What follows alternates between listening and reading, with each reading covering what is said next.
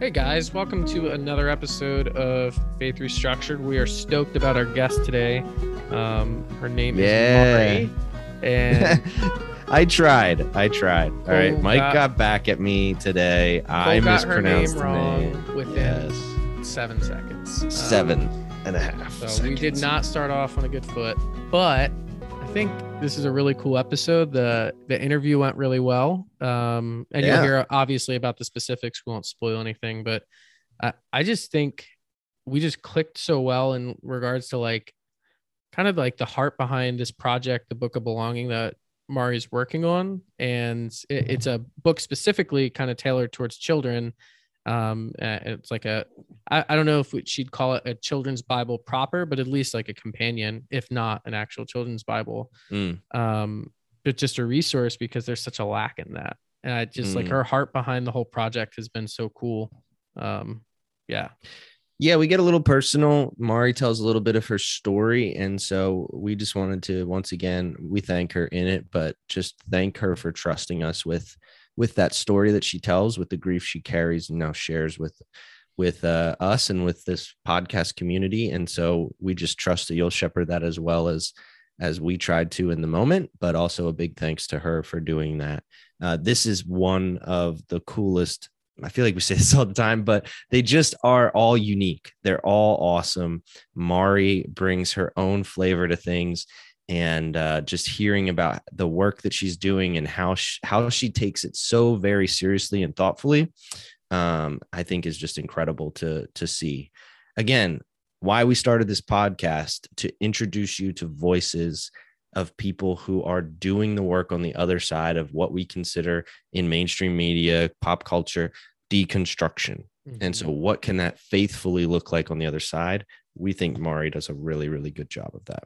Yeah. And it's not just, introducing you all to these voices, having an excuse to, talk to them ourselves. Yeah, absolutely. Literally that everyone complains about social media. I saw Marri's social media page shared through another social media page of something I followed on a whim 3 years ago. And I was like, hey, look, they posted a story and stumbled upon one of the coolest projects that I think I've ever seen. And I think you've heard us talk about this before, but Christian art, there's a lot of it, but not a lot of it's good. There's a lot of good Christian art with good messages, but really bad art forms, right? There's all kinds of Christian music on the radio. Not a lot of it's really great art. And then there is few and far between where we think this is not just a great message, but it's beautiful art, and not just literal art, but something we're producing in that way. So we're going to just keep rambling, I guess. So maybe we should just let's just get into the podcast. Yeah, check it out after a brief word from this episode's sponsor. All right, everybody, welcome back to another episode of Faith Restructured. We're here with another guest here on the podcast. Mariko Clark is with us. Hello, how are you? I'm good. I'm going to be that person and correct your pronunciation of my name. It's Mariko. The accent's on the first syllable, but you guys can just call me Marri. I tell people rhymes with sorry. That works for me. So it's all right. We had somebody on the podcast earlier this season that said, just call me Bree. And Mike started with her full name and she was just giving it back to him. So it's all right. I get it now too. It's okay. Okay. Well, thanks for being here, Marri. Yeah, of course. And we like to always just start these things with a little bit about who you are, what you do. And the way we phrase it is, if you sat down on an airplane with somebody and they asked you to share a little bit about yourself, what would you share with them? Okay. Yeah. So first of all, I would never talk to someone on an airplane. Good. Me either. I'm kind of an airplane hermit. So if I sit down next to someone, I have earbuds in, whether I'm listening to something or not. Just trying to shut it down. I would rather sit in the bathroom than sit next to a chatty person on the airplane. But for the sake of the hypothetical, I think I would say that I wear a lot of hats. I do a lot of things. I'm a mom, I'm a podcaster, and I'm a writer, and I am a soon to be published author. So I guess that's what I would say. And then I would try to shut the conversation down. Yeah. How can we jump on the next topic or no topic at all as fast as possible? Exactly. That's great. And so you mentioned a little bit that you're soon to be a published author. What does that look like for you? So I've been working on this book called The Book of Belonging for the past year or so. And we did a massive Kickstarter campaign way back in October. It's February as of this recording. And we raised way more than we thought we would. There's this amazing community response to what we're trying to do. And then we started getting publishers interested. So we went from this big self-publishing dream to now we're talking with, actually just today I had 3 meetings talking with some publishers. So it looks like it's going to go in that direction, which is really exciting. But the Book of Belonging, I guess the most concise way to phrase it is that it's a progressive story Bible for kids. In that we are elevating values like diversity and inclusion, contemplative practices like mindfulness, and really just pushing our kids towards values like wonder, as opposed to, straight indoctrination. Yeah. That's, I think that's an awesome, cutting right to the core. I'm just going to say it. Yeah, no, that's great. Would you share a little bit about because it's not just you, right? Like you have a partner that's doing illustrations, I think from, Yep.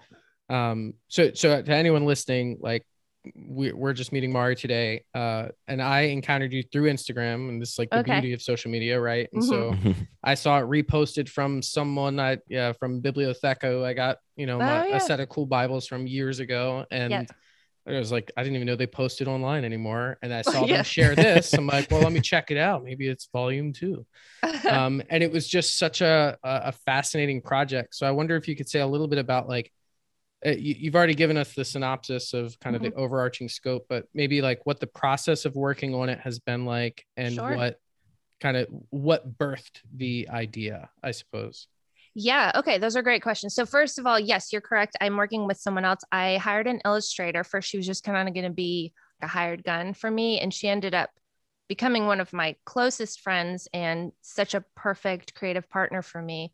It's a story of like shooting for the moon and landing on the stars, kind of. I see behind you that you have a Scott Erickson print. At the time I was working on the idea for the Book of Belonging, I was going through Scott's Honest Advent book, which is amazing, and just really enjoying his perspective.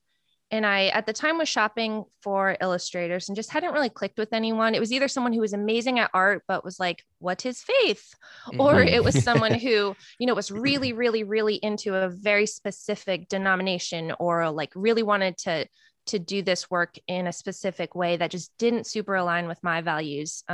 But, had incredible talent. So I was trying to explain it to my husband. I'm like, if I'm going to do this and do it well, I need a partner. Like I need someone who's really on the same page with me ideologically and theologically, but also who is really good at what they do.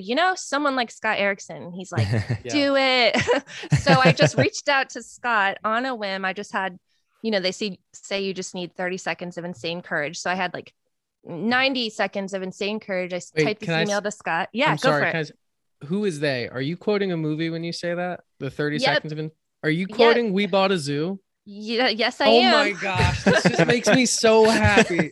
Oh, all right. I'm sorry. Keep going. I said it like send the email. I definitely said that like it was like a philosopher says back that. In the day of Matt Plato. Damon says that. Right? From the critically acclaimed movie. We love that movie, truly, and that's awesome. All right, so you send the email. Wonderful movie. Yes. So I send the email to Scott, and he's just such a wonderful guy. At the time, I didn't know him. Now we're friends, but I didn't expect him to write back. Immediately wrote back, was super encouraging about my project, had a lot of good feedback, and said, I'm already working on a book right now. This isn't exactly my vibe, but I know someone you should reach out to, my friend Rachel. He connected me to Rachel. And the rest is history. She's been the perfect person for me to work with. So she's my partner. You had asked about, what sort of started the project. the way we tell the story, my daughter, who is 7 now, at the time when this happened was 5. She's my oldest kid, and we were swimming in the pool one day, and she just out of nowhere goes, "Mom, does God love boys more than girls?" And I'm like, whoa, whoa, whoa, whoa, whoa. Like, I have raised you better than this. I've raised you to be a feminist. Where's this coming from? And she goes on to explain that we had this little story Bible that we would just read to her at night, read a story every night. She starts telling me, well, there's only 2 girl stories in my story Bible. So, I just put 2 and 2 together. So I'm like, well, that's not right. You're exaggerating. I immediately shut it down. And I go home, I start flipping through her little story Bible. And sure enough, there was only 2 stories that were, featured a woman as the main character. And I mean, we all know that the Bible, maybe we don't all know this. The Bible is male centric. There are not a ton of stories about women. But it's not, I wouldn't say that 2 stories out of 30 is representative of the stories that we have available to us of women of faith. And some of the stories that are included in almost every story Bible you've got out there, they don't advance the narrative, and they don't point to the gospel as explicitly as some of these female stories that are constantly overlooked. So once I started digging into that, I'm like, this is bizarre. And it's just one of those things that, once I started tugging on that thread, in starting to imagine, well, if I had my druthers, what would I make for my kid? And it's like, well, while I'm at it, I'd like to make a not white Jesus. That would be historically accurate. Right. And, while I'm at it, I wonder if we could, kind of pare down on glorifying all the violence in all the stories, even though there is some. And, while I'm at it, I wonder if they've got any mindfulness practices out there for kids. While I'm at it, maybe I could point my kids towards wonder instead of having this, bow that we put on every story that makes each character into a hero that upholds this certain aspect of morality that we're hoping to encourage in our kids. So I kind of, once that ball got rolling, finally, at one point I just threw up my hands. I'm like, all right, I guess I'll just do this myself. I guess that's what we're saying now, is that this is on me. So that's like basically how the Book of Belonging was birthed, was this desire to, to quote someone again, Gandhi says, be the change you want to see in the world. I'm like, I guess I've got to be the children's book author that I want to see in the world, because it's not out there. So that's where the Book of Belonging came from. And that's awesome. I love what you said though earlier when you said it's a more progressive view of faith rather than just straight indoctrination. And so for unpacking that for the listeners out there, what exactly do you mean by that? Or at least what's the direction that you're hoping to see that change happen? I think that as parents, maybe this is a parent's thing, maybe it's an adult thing. We sort of fall into this pattern of, we want to teach our kids, we want to raise them well, we want to instruct them. And that certainly is important and valuable. But I think that especially when it comes to faith, it can sort of cross this line into, handing them this package of like, this is what it's like to be with God. This is what it's like to be an image bearer.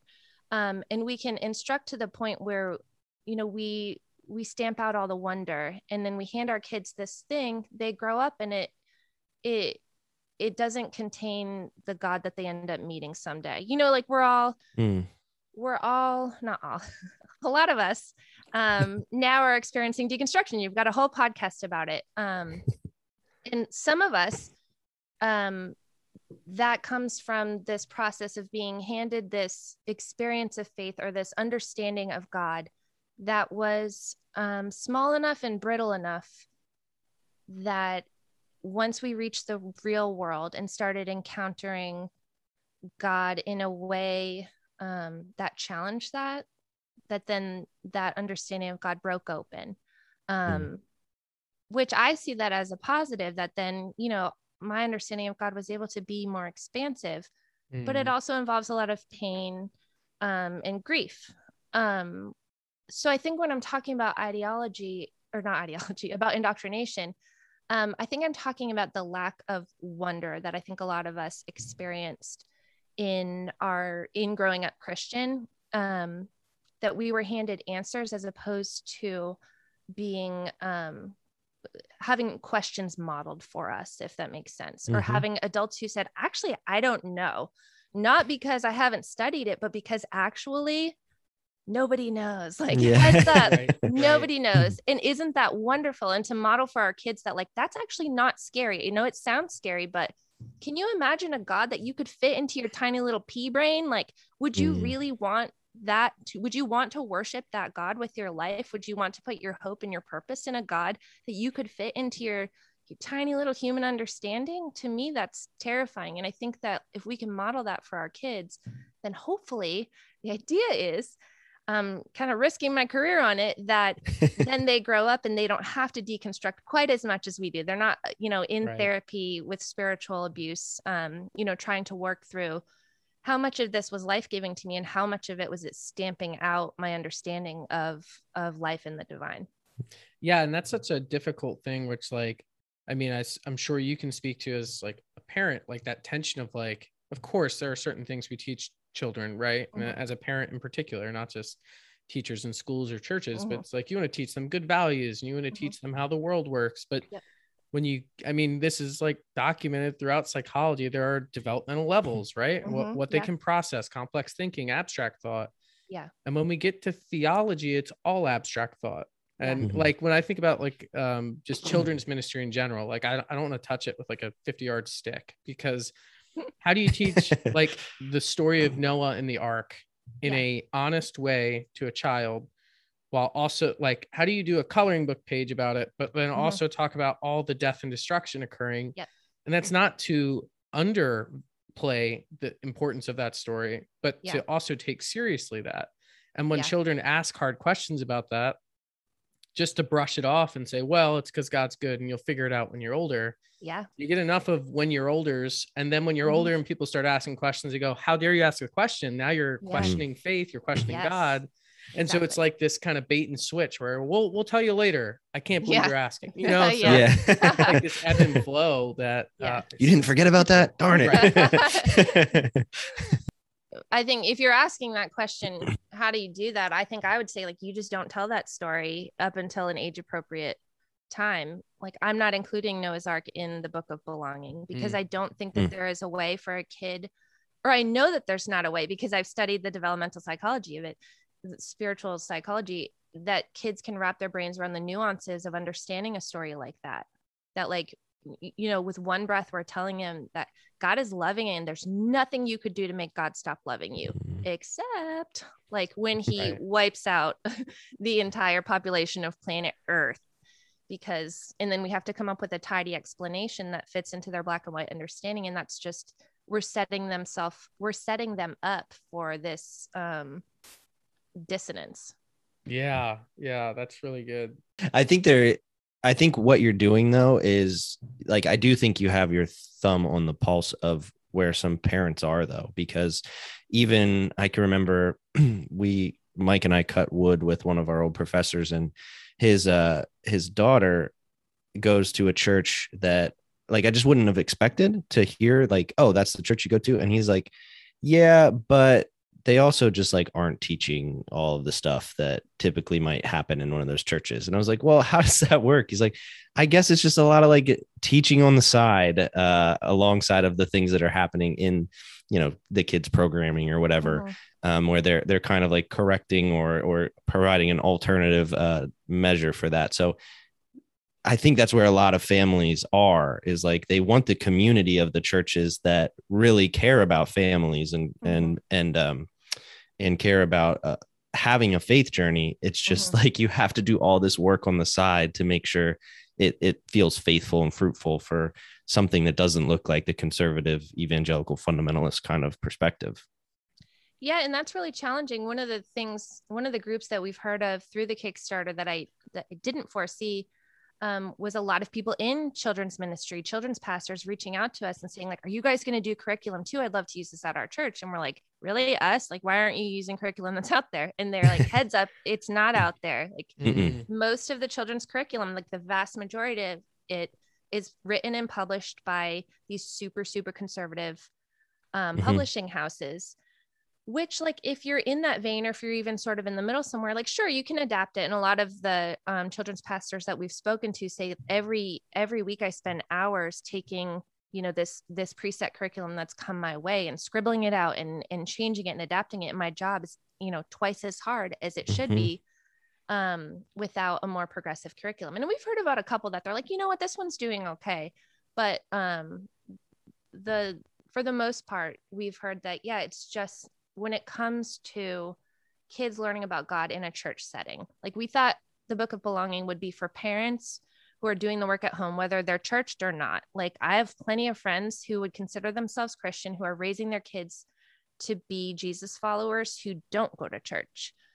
So we kind of assume that the Book of Belonging would be a bridge for that sort of thing. But the more we hear from people, the more it's like, no, this is actually like, this is more of a systemic thing that churches don't have resources. So the disconnect between parents who have these values and who are asking for what they need, and churches and kids ministers who share those values and are hoping to provide it, literally don't have a way to get that across, which is heartbreaking. Well, I'll tell you, I mean, curriculum in general is just really difficult. I think I already told you that Cole and I are both youth pastors or directors of youth ministry. They kind of switch these titles around. Yeah. Not allowed to be called pastor. Sorry. But we are, but it doesn't count. And, because it's not pastoring unless it's adults, which speaks to the problem. Who cares about those dumb kids, right? Yeah, right. And then we don't know why they leave and walk away. They're only the future. Yeah, exactly. But curriculum, I'm telling you, it's just for every age group. And even if you are within a theological tradition that is like really on board with the ideas, curriculums are just hard to make. And of course, there's no like one size fits all for every situation, but it's just tough to figure out. So is this a spoiler alert? Like, are you guys taking that on as a future project to adapt it, or?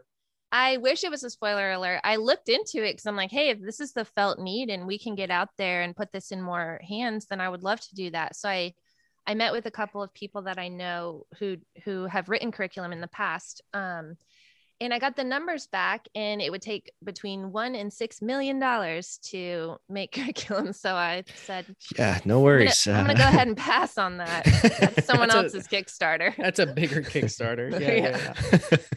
That's awesome. Oh man. I mean, I think that even what the Book of Belonging represents, though, it enables people to have a resource, even if it's not a curriculum that they can utilize. Because it's funny that you said that, because the first thing I did when I saw the Instagram post is I sent it to Cole, and I sent a group message to my staff that all have, the people that have social media, and was like, we need to get in on this immediately. And so it's like, I think that's the way that, I'm not just saying that because you're on this call either. I promise. Like, that's just like you didn't just hang that picture up in the background of Scott. All right. Oh, you know Scott? Oh, okay. Which is cool. Cole just said he saw a post of you with Scott, and we actually just interviewed him on Saturday. So that episode. Oh, no way. Yeah, we're gonna get our dates mixed up when people Thursday, are listening. whatever. Oh, he's so great. He's wonderful. Scott, I just have to shout his praises any opportunity I have. He has, there's people who are supportive, in lip service to what we're doing. And Scott, I would say any opportunity he has had to pull up a chair to whatever table he's sitting at, he has 100% done that. One of the best things he invited us to, there was this gathering of post-evangelical pastors in October that Scott was a part of, and he introduced us to the guy who was hosting it, and actually invited us on stage, and he interviewed us in front of everyone and told everyone about the Book of Belonging. And through that, we've made some really wonderful connections, including our agent, who's now helping us pursue traditional publishing. So Scott's the man. Yeah, that's awesome. He was a blast to talk to. Oh yeah, he's really fun. So now to like, that's your story, or like what you're telling right now, but I guess actually the story behind it is you as a person. And so your journey of faith, what has that looked like? Like here, Mike has probably shared, like we talk in the term of construction and reconstruction, deconstruction, all that stuff. But really at the end of the day, what we're trying to do is provide people with a space where they can change out the template. Like the template, like when people deconstruct, they try to use the same template and maybe shift it to a progressive lens, and it still gets a little clunky. And so there's a shift that has to go on in there. Like, does your story line up with that? Do you have that deconstruction moment, or did you have a different upbringing, a healthier upbringing than Mike and I did? I too had a very conservative upbringing. My parents, I think the uniqueness of my story is that my parents became Christians when I was 5. So I have sort of a before and after memory of us making this conversion.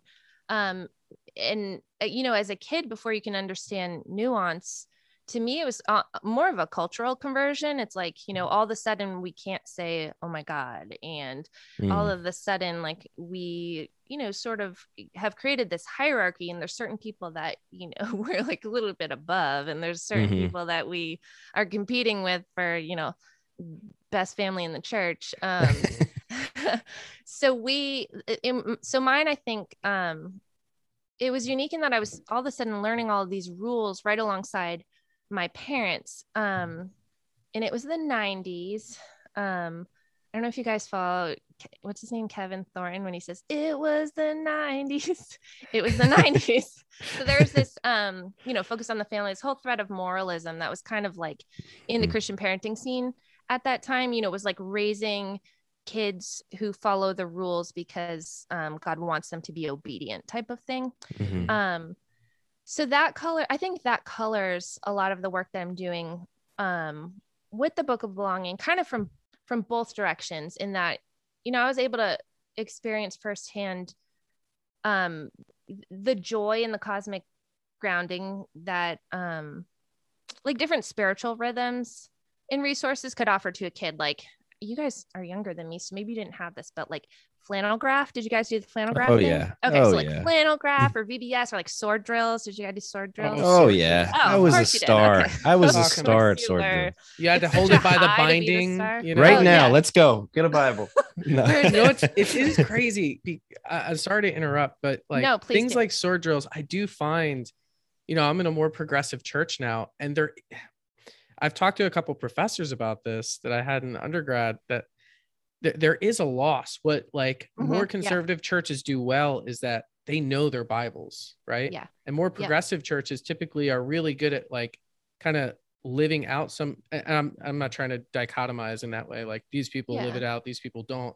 But I do find there's more complex thinking often. It's more normal, but like people don't know their Bibles. They don't even know how to like operate the Bibles. Like I'm in a Presbyterian church, and they're used to like the scripture being read. No one brings a Bible. And so it's like, if we did a sword drill right now on Zoom, like it would be like, we'll hear those papers turning, but it is crazy to think about that cultural shift. It's like, that's embedded in my DNA, Yeah. And there's value there. And I think that for me as a parent, it's so tricky to navigate that. I want my kids to have those like really tangible memories, and just like easy like skills, like when it comes like spiritual skills, like to be able to find a book of the Bible. It's not a heaven or hell situation, but it's just helpful as a human being in a spiritual setting to be able to find that. And it's just tough to find that balance of like, how do I give them these, foundational skills for spiritual ease, but also, not err on the side of indoctrination that so many of us are wary of now that we're becoming parents. Like, how do we introduce our kids to the way of Jesus in the tradition of scripture in a way that's sustainable and that is expansive enough to grow with them as they grow. And I think the values that we're pushing in the Book of Belonging, like curiosity and wonder, I think that some of those values help with that. But yeah, Mike, as you're saying, like, I think a lot of the progressive churches are doing curiosity and wonder really, really well. And then some of the more conservative churches, they're doing the sword drills really well. And they're doing, like the scouts and all that kind of stuff. and we've got to find a healthy balance. As with all things, it's both and. Yeah. I mean, that is the question, right? Because I'll never forget my first confirmation class I taught, and I made an offhand comment. It was like, it's an old Cain and Abel moment. And everyone's like, these are 14-year-olds. And they're just like, I was like, wait, what is an old Cain and Abel moment, by the way? It was like, just one of those classic, killed your brother over well, a bad peace offering. There are a number of brothers hating brothers stories throughout the Old Testament, Cole. Thank you. Yeah. And those kids had that same question. They went, I was like, do we know Cain and Abel? And they're like, no. Yeah. Well, I thought we were doing a lesson on this today. I guess we're going back to early Genesis, but yeah, that's the tension, I guess, is like you said, like figuring out how to utilize the strengths of both areas. Yeah. So for you, was there like a moment that, I mean, the language you used earlier that I really liked is like something that, like, your perception of God was more expansive, and like God broke out of how you kind of were thinking about God. Yeah. So I'm wondering, was there a moment like that was more like, oh, this is the one pinnacle where it all kind of either fell apart or broke open, or was it more gradual? Mine is one of those like before and after moments. It's a little sad. So I did the whole, to continue on, I did the whole Christian high school, Christian college thing, had my ring before spring, married my good Christian guy, got pregnant and had a baby, and then we lost our second daughter to a late term miscarriage, which I don't know if that means a lot to you guys, but it's a obviously a grief process, but it's also very physically traumatizing for the mother. And so grief for me was my deconstructive process. It's obviously horrifying and really sad and traumatic, but it was also really, really clarifying. Grief has this way, I don't know if either of you have lost someone close to you, but it has this way of just kind of burning away anything that's artificial, and just kind of everything falls, and whatever is lasting ends up lasting. It kind of just shows you, it really reveals what is eternal, in all sense of that word. So my relationship with the divine in my grief not only survived, but it actually, I think that's when I talk about it expanding, I had this expansive healing journey. I attended a grief group for grieving parents, and the leader did a healing meditation for some of the moms who had more physically traumatic experiences. And it was the first time I had really participated in something like that, with like heavy visualization and sort of inviting the Holy Spirit into this present moment, and, sort of visualizing healing through that. And for me at the time, that was a little woo-woo. But I had a really profound experience with the Holy Spirit through that, and, continued to practice mindfulness and meditation, which I don't know about you guys, but in the circles that I grew up in, that's kind of a no-no. It sounds a little Eastern. Were you going to do this? Yeah, exactly. So I think that, having this really beautiful and profound experience with the Holy Spirit through this unorthodox, I guess, meditative practice, I think for me was just kind of like the door cracking open to like, maybe God's bigger.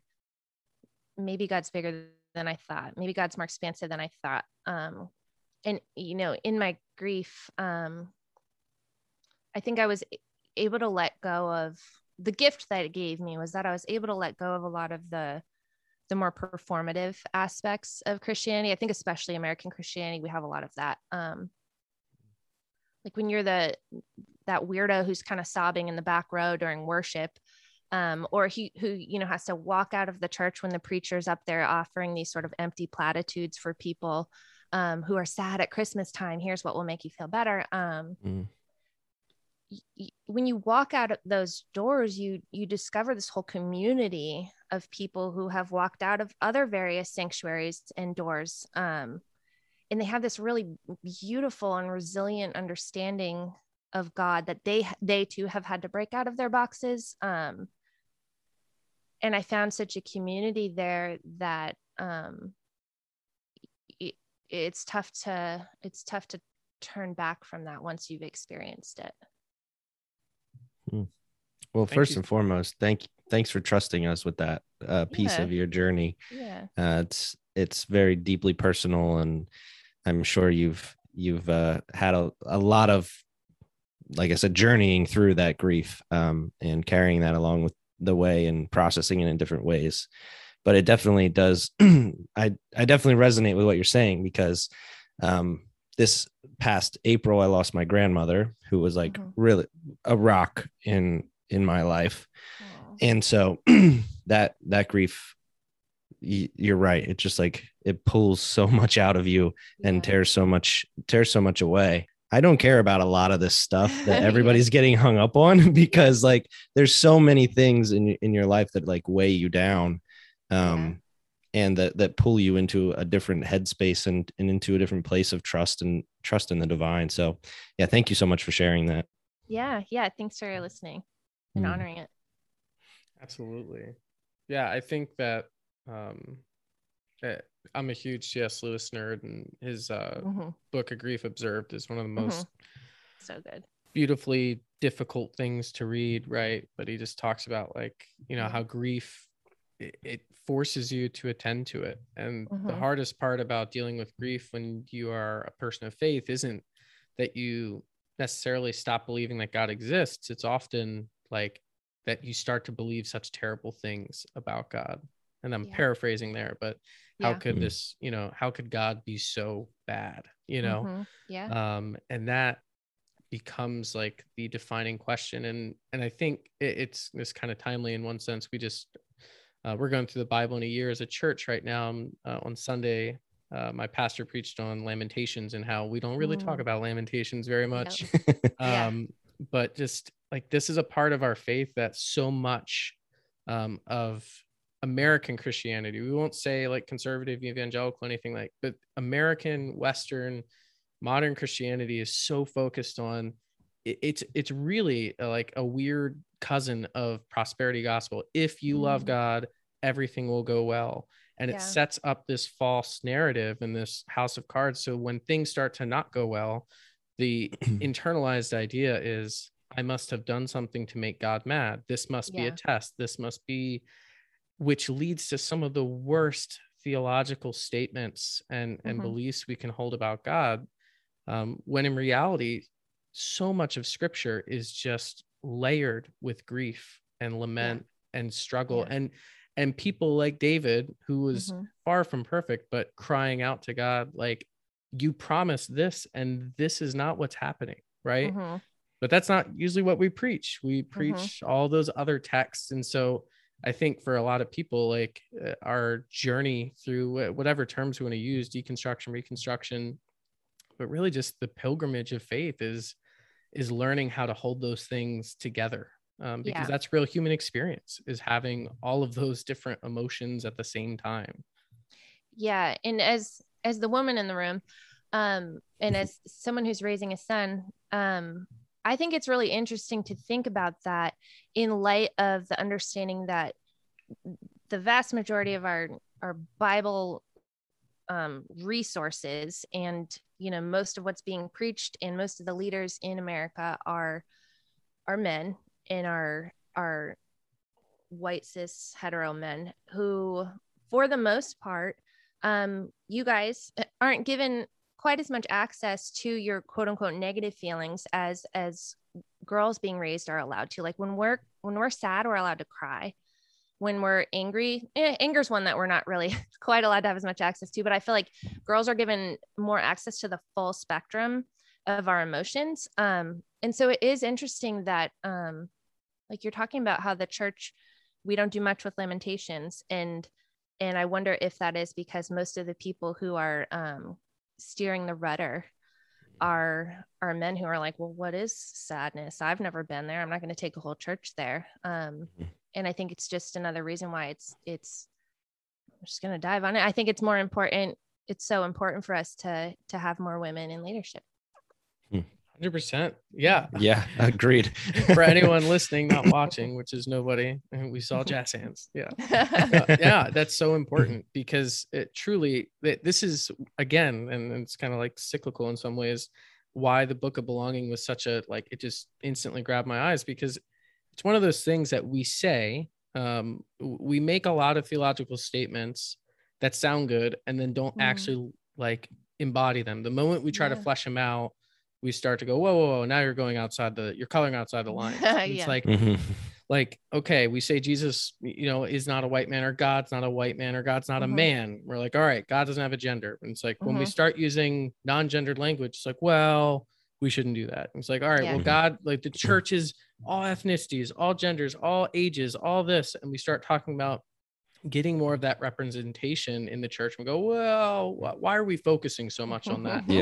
Well, this is one of those blind spots where it seems like we're hyper focused on it to you because it's just always been that way for you, right? And I'm talking to myself, right? And this is like part of my own faith journey that I don't really know the moment I woke up in college when I just started to go, that is kind of how it is, but it is, right? And when there's not a reflection of that in the congregations we worship in, then we see it in the cultures we end up in. And we see it in, like, everyone likes to think they're the most objective person in the room. Like all these debates that come out with news stories, like everyone else is a sheep, but I am the smart, objective person. I've thought about it all. It's like, no, we all have our blind spots, and we all have to like be humble enough to be a part of the solution moving forward, especially in the life of the church. I appreciate you saying that. That's so important.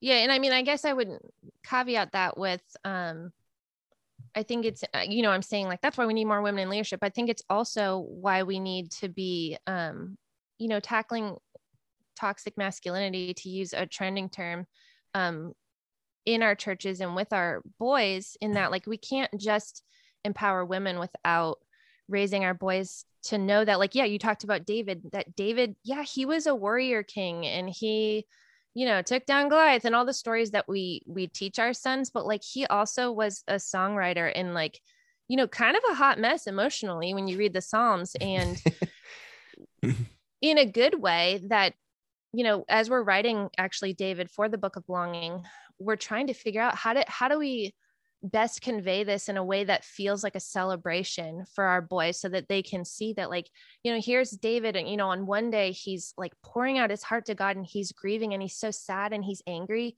and God celebrates that with him, and God comes and he meets him in that full spectrum emotion. And then the next day he's like dancing naked in front of the Ark of the Covenant, and his own wife is like, that's disgusting, what's wrong with you? And then on the next day he's having to be this fierce warrior king, and then on the next day he's being so inclusive with his advisory panel. And it's just,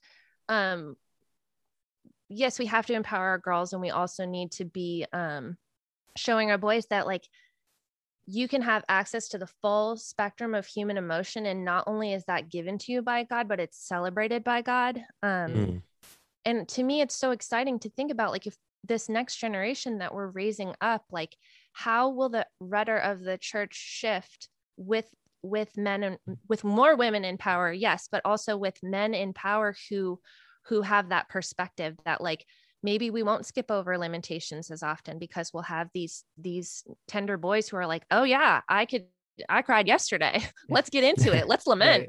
Right. To me, that's really exciting. And I think a book like the Book of Belonging, it models that for children, and it models that for families. And we don't, like, I mean, this is, again, bringing it all back full circle, but we don't have curriculum like that.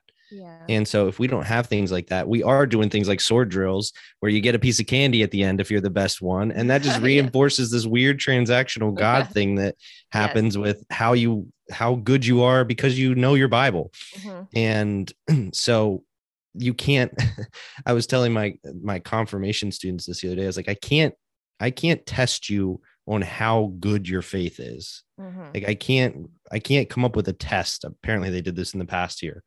And like, I can't do that. I don't know what that even means. Like, it's something that's deeply meaningful to you, and that you're going to be at a different place in this journey next year. And so that could be further closer to God, or that could be farther away from God, whatever that even means. And so having resources like this, where there's no like this, be mindful, be more mindful. Okay, this you're the best mindfulness person. Like it just doesn't mean anything. Yeah, we do like superlatives in a yearbook, like, and yeah, but it does still get it still like moves us in a different direction that's healthier and that's set on different principles. So I love it. I hope so. That's the idea. Yeah, I think I'd be so interested to hear even a little bit of your perspective on kind of the process. And we talked about this earlier a little bit, but the process with your partner and choosing the illustrations and how that works. In that I work with our teens, and some of the conversations we have are about like, okay, what do you imagine when you imagine God? Yeah. Like, okay, Jesus, and we'll debate, was he white, was he not? But usually people like, this is the power of art. And this is one of the reasons we wanted to have someone like Scott on. Yeah. Most people, I think, in the modern day think of something like the Sistine Chapel, right? It's something like God is this old, God the Father, to use the traditional language, is like this old man with a long white beard, and he's kind of jacked, and he's always, you know, and it's like, all right, how do you imagine God looking? Or is God nebulous and he's like a star, you know? Yeah. Or and how do you imagine David looking? And how do you imagine, you know, any of these characters looking? I think that's such a daunting task to consider for something like this, because even my go-to images, like I had this toy as a kid, and it was like a Robin Hood toy. It was the most bizarre toy, but for whatever reason. Wait, Fox Robin Hood or human Robin Hood? Yes, Fox Robin Hood. Okay, that's important. And I have associated that with my perception of Jesus since I was a child. Like for the rest of I will be on my deathbed thinking about like that is in my, like, if there's a roulette of 10 different images of Jesus I have, it'll be there. Because as a kid, I, for whatever reason, internalized who Robin Hood was in the Disney movie. And that's part of my idea of Jesus. And so I'm just wondering what the kind of process of choosing some of these images and like the language has been like for you all on that creative side. Yeah, that's a really good question. I wish I had brought Rachel with me, because she has such a unique perspective. Actually, you should just interview her next. So Rachel would be happy to tell you this. She would consider herself ex-evangelical. I don't think she would identify as Christian at all anymore. She would say she's Christianity adjacent. And I've gotten quite a few DMs about that on my Instagram. She's pretty explicit about it in her stuff. You know, people asking like, how can you be so unequally yoked with someone as you're creating a Bible? And the answer that I've been giving is, first of all, I don't think that being ex-evangelical or Christianity adjacent, whatever label you want to put it, is any less of a valid spiritual destination or location for her to be in. She's not less valid because she's not in the same place that I am. I think that that's a really dangerous distinction to make. But secondly, she's actually like an ideal partner for me, I think, for the exact reason you're kind of laying out, Mike, that most of us who were either raised in the Christian world or who are still in it, we have, just through being human beings who have memories and associations we make in our memories, we have an image of God in our head, whether it's from flannel graph or the Prince of Egypt or Robin Hood or whatever. Most of us have an image in our head. And I think what I love about Rachel is that she has been away from so much of that for so long, that she's not pushing the image of God she has in her head. And that is so refreshing for me, that she's kind of coming at it from this neutral place. And I feel like if what I'm going for is wonder, I feel like it's a lot easier to get to wonder from a neutral place than it is to get to wonder from, a set concrete idea of what something is. So it's been, to get into the nitty gritty of it, it has been this really cool collaborative effort to both not show God, if that makes sense, to find really creative ways to allude to the presence of God without showing like an old man or without showing like a shimmery light. So both finding creative ways to show God's presence without, like, for example, we've just been working on the story of Esther, which I learned just then is the only book in the Bible that doesn't mention God's name at all. And I was like, shoot, did I make a mistake including this story in a children's Bible? But the way we ended up writing it, I'm actually really proud of it. One of the commentators that I was reading talked about how maybe the significance of Esther and the reason that it's still celebrated today in the Jewish Feast of Purim is that there are times in everyone's life where we feel like backing up. Esther was written for the Jewish people when they were in exile in Babylon. And it's a story, whether it's to be determined whether it was historically accurate or is more of folklore. But it was written to comfort these people.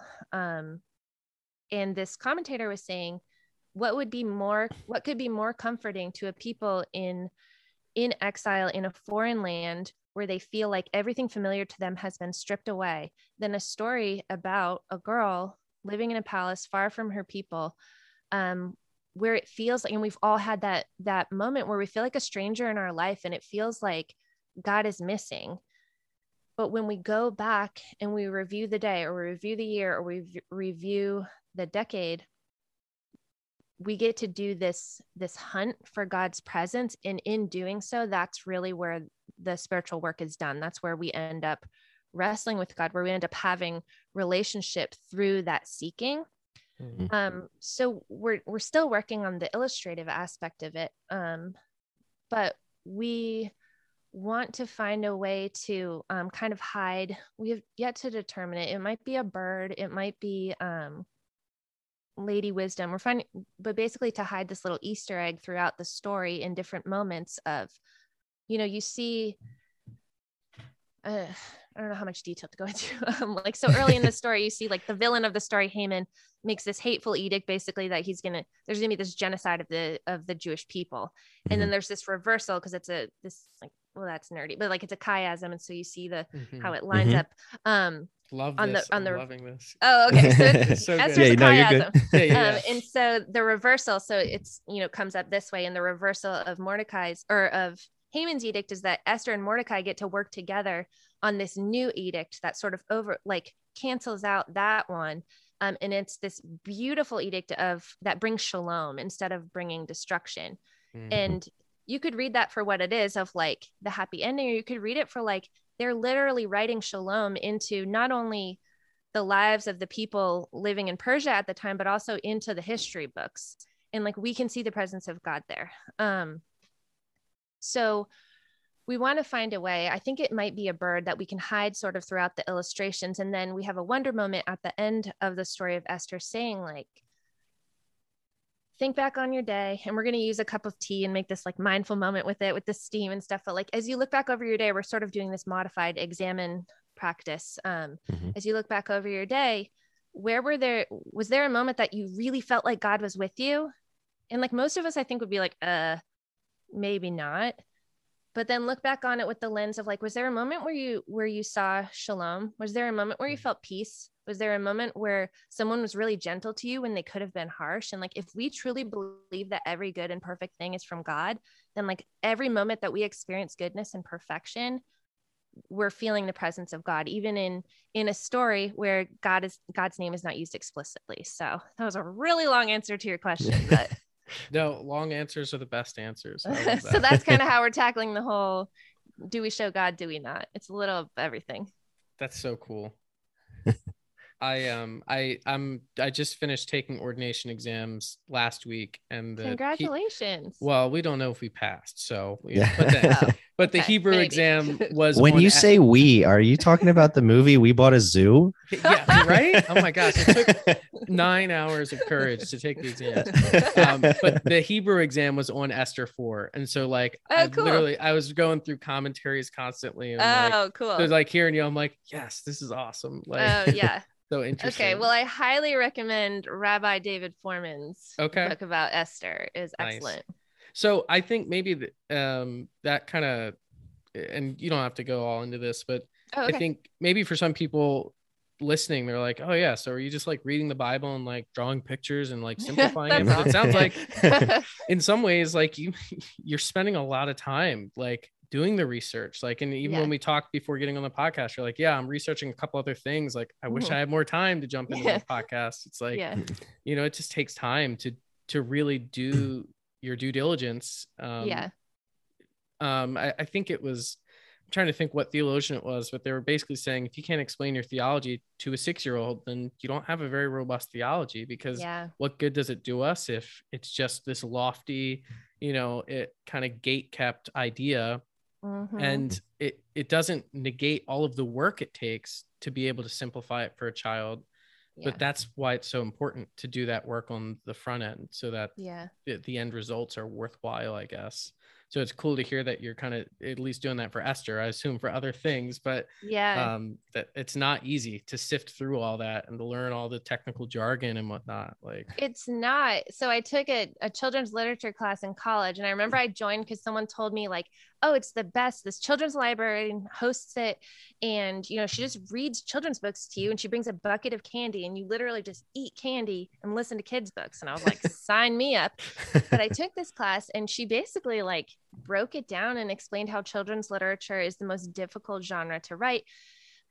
She said at the time that she thought it was because children simply will not read a book that doesn't involve hope. Like they're just uninterested in a story that doesn't end in hope. And I think at the time, maybe I thought that was really trite. And now I think that that's really, really beautiful and resonant. And I think I would add my 2 cents that, I think I think I would have thought that children's literature, writing a children's Bible, would be sort of minor leagues, in the same way that I think a lot of people probably, you know, you guys aren't allowed to be called pastors because you're just working with kids, but that's somehow like ministry light. Yeah.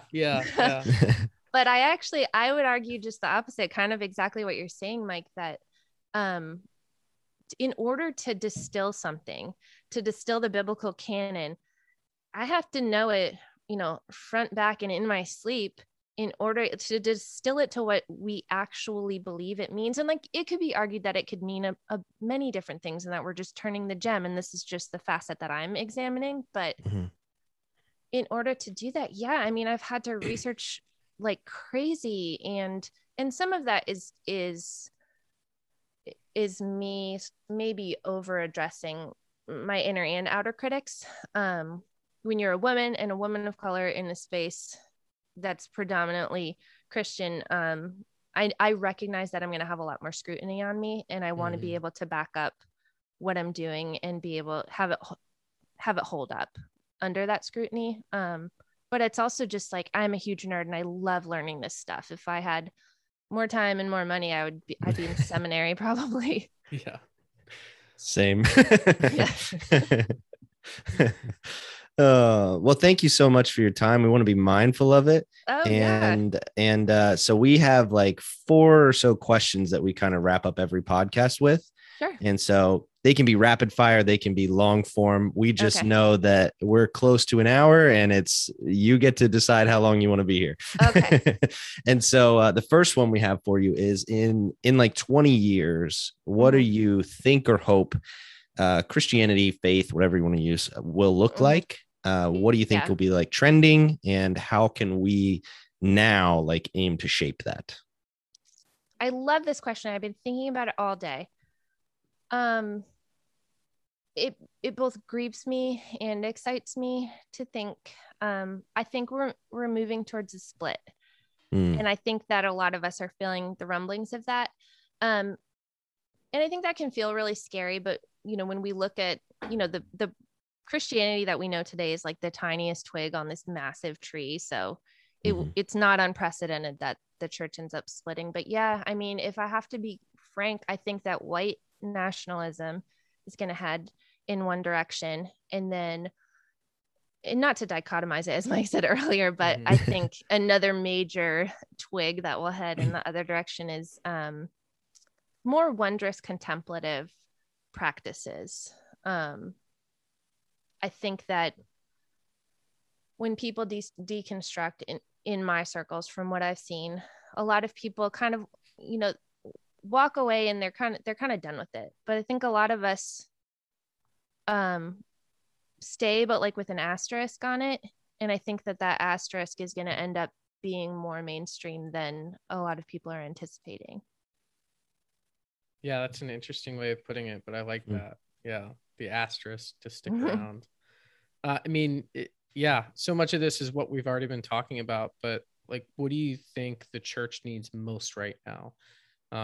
I guess in the context of what you just said, if there's a scenario where we could stop another twig split, and there's been plenty of major ones throughout church history, like, what does the church need now, from your vantage point? I think there's something we can try and prevent, and I think there's something that we can pursue. I think that so in a different lifetime, 10 15 years ago, I worked in academic publishing, and I worked on philosophy and religion textbooks, which is just as boring and fascinating as it sounds. It was like the high highs and low lows.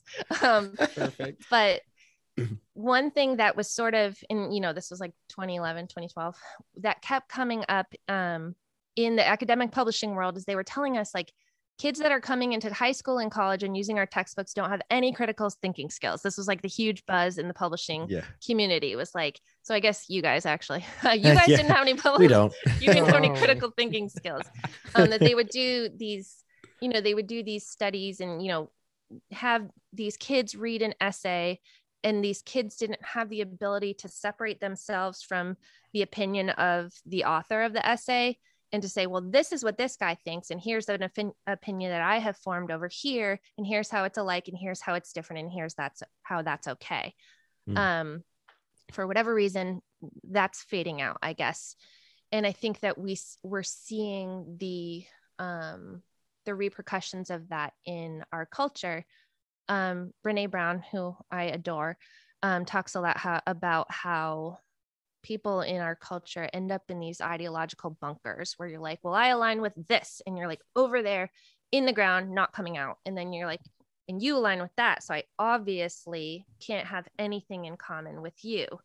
And I think that that's hurting the church, not only because it's creating a lot of disunity, but I think also I think we've lost the ability to have conversation and relationship with people who are different from us, and who think differently, and to do that not in a way that not in a toxic positivity type way where it's like we all get along and we'll just ignore everything that's different and we'll just gloss over it, and not in a way that's just so combative, but this, it's really, really hard to love your neighbor, and that's why, like, that's one of the only things Jesus told us to do, is to just, because I think it takes a lifetime of honing that skill.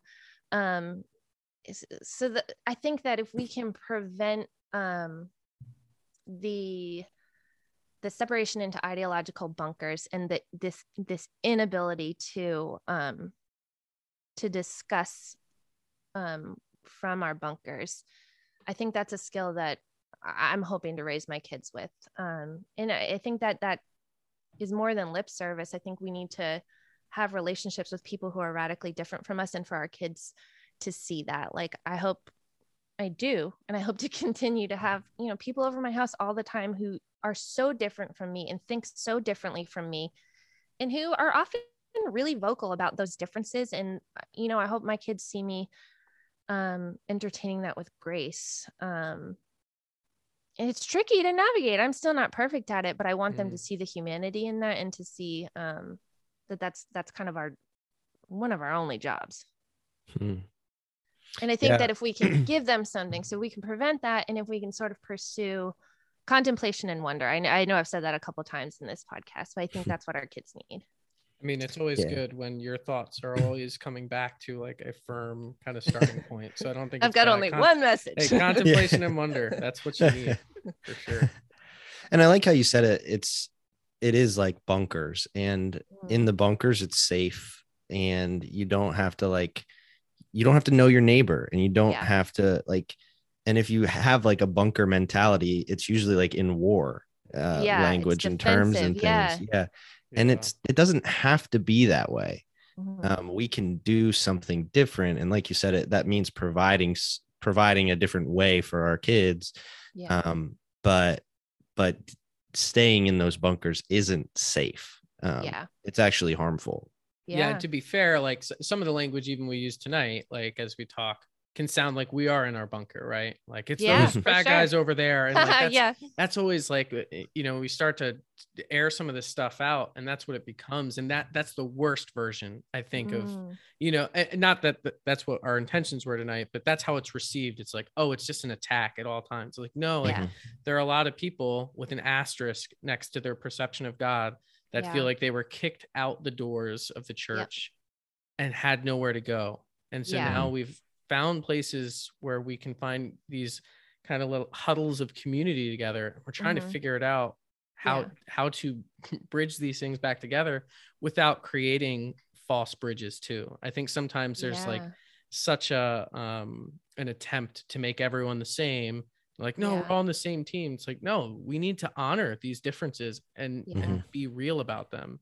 And sometimes that'll take a sharp tone, but also that's the only way that we can really know ourselves. And I think for a lot of people with the asterisk next to whatever their faith is now, they felt like they had to hide what they really felt and believed for so long.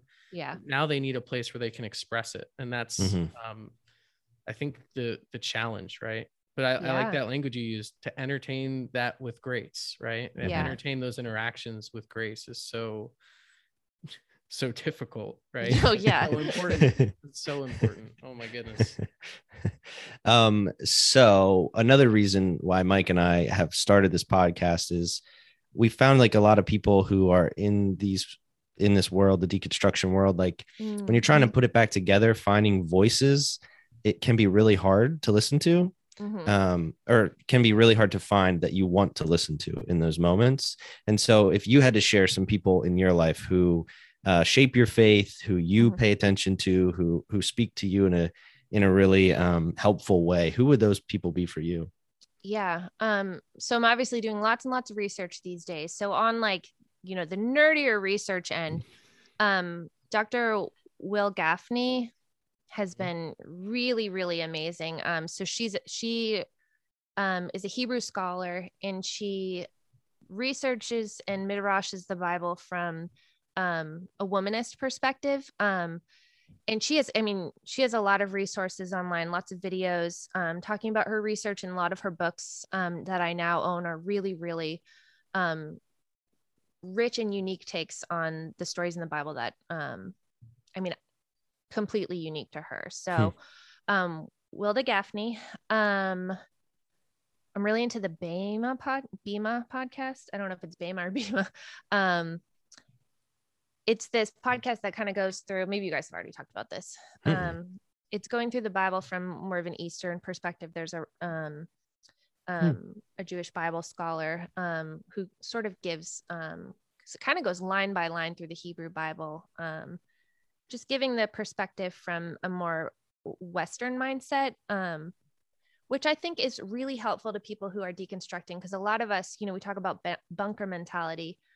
I think the reason that sometimes that happens is this Eastern understanding of truth. This is an example he gives. Like when we say truth in an Eastern or a Western mindset, like all of us in America have a Western mindset. And when we hear truth, we think like true or false, right? It's one category or the other. If you were to ask someone with a more Eastern mindset, like a Jewish person living in Jerusalem, they would perhaps view it as more of like a linear concept, that like truth is evolving. and, you know, that even just that slight change as you're studying scripture, I think can be this really forgiving and gentle welcome that a lot of us who are processing and deconstructing, it's a soft place to land, I think, for a lot of people. So that podcast is BEMA podcast. And then I saw that you had Pete Enns on the podcast earlier this season, and his books I think are awesome. They're really easy to read, and he just does a really good job. He was one of our professors in undergrad, and That's he's awesome. really snarky. So I'm going to text someone and say, yeah, someone said your books are really easy to read. So maybe, work I'm also harder. seeing him for lunch tomorrow, so I'll let him know that. Tell him that I'm a children's book author, and that I think his books are easy to read. I read them to my 6-year-old. I'm kind of modeling my kid's Bible after his books. I love it. Oh, this is so great. That is great. Making some enemies, yeah. No, and he so, will just laugh. I love his books. I love his perspective. And yeah, I mean, even the snarkiness, I think, is a big part of it. That Stephen Colbert had this long monologue the other night about how important it is to laugh about our faith, basically, and how he, like, his faith plays a part in his comedy for that reason. And I think that Pete does a really good job of that. That, like, if we can't laugh about it and not take ourselves too seriously, like, it's just going to be a long trudging journey. Seriously. Well, final question. If someone's listening to this podcast right now and they are struggling with their faith, and maybe they don't even have an asterisk right now, maybe they just don't know how to associate with this faith now, what would you say to someone struggling in light of that, with the feelings of isolation or shame or anything to that effect? I think I would say to just be so kind and gentle to yourself in this process. Deconstruction reminds me a lot of adolescence. I guess you guys can speak to this as youth not pastors, leaders, directors. So sorry, directors. That I think we all remember, being teenagers and having this moment where we have to leave our childhood behind, and we're kind of supposed to be stepping into this person who we really are, and there's a lot of excitement there and freedom there, but it's also really scary and uncertain. And we all had that adult in our life who was like, oh my God, you're so dramatic. Like, right. Calm down. It's just adolescence. Like, why are you being so moody? And then if we were lucky, we had an adult in our life who was kind and gentle to us, and who said, what you're headed towards is something really exciting and really beautiful. And, like, you can do it. And, like, you've got a purpose. Like, what you're headed towards is awesome. And I think that we have the choice in this deconstruction process of, like, how we speak to ourselves. And we can either be that adult who's like, oh my gosh, you're so dramatic. And I think that's the message that a lot of deconstructing people are getting from people in leadership. Unfortunately, It's ridiculous. Mm-hmm. But we have the choice. We get to choose how we talk to ourselves. And I think to be so kind and gentle to yourself, and, even to go as far as to speak out loud to yourself, like, you're headed somewhere really beautiful. You have a purpose, and this is a part of it. And that you carry God with you. I think that's important to remember, that places that I can affirm this as a former editor of religious textbooks, that if you're in a place of quote unquote faith that says that your access to the divine is contingent on a place or one specific person, then you're in a cult. That's called a cult. And that the reality of your situation is that you carry God with you. So whether you choose to leave that place, whether you choose to stay, wherever your journey takes you, be so kind and gentle to yourself, and remember that you carry God with you. I don't want to say anything after that. I think we just boom. Yeah, boom. Don't drop the mic though. It's expensive. It's not mine. Marri, thanks so much for being with us. Thanks for having me. This is so wonderful. This was great. We've said the Book of Belonging like 17 times minimum. Where can people keep up with what you're working on and hear about the Book of Belonging and all that? So the Book of Belonging, I feel like I should say this on here, is we're taking we're taking a wait list. It's no longer for sale because it was a Kickstarter campaign. But if you want to join the wait list, if you're interested, you can follow me on socials. My handle's Mariko Clark. Or you can just go to www.thebookofbelonging.com and you can, watch our video. You can download a free chapter and you can just kind of learn all the things, and you can sign up for the wait list there too as well. Awesome. Yeah, thank you so much for your time, and we look forward to the launch of this new resource. Oh, thanks, guys. Thanks for chatting. Take care.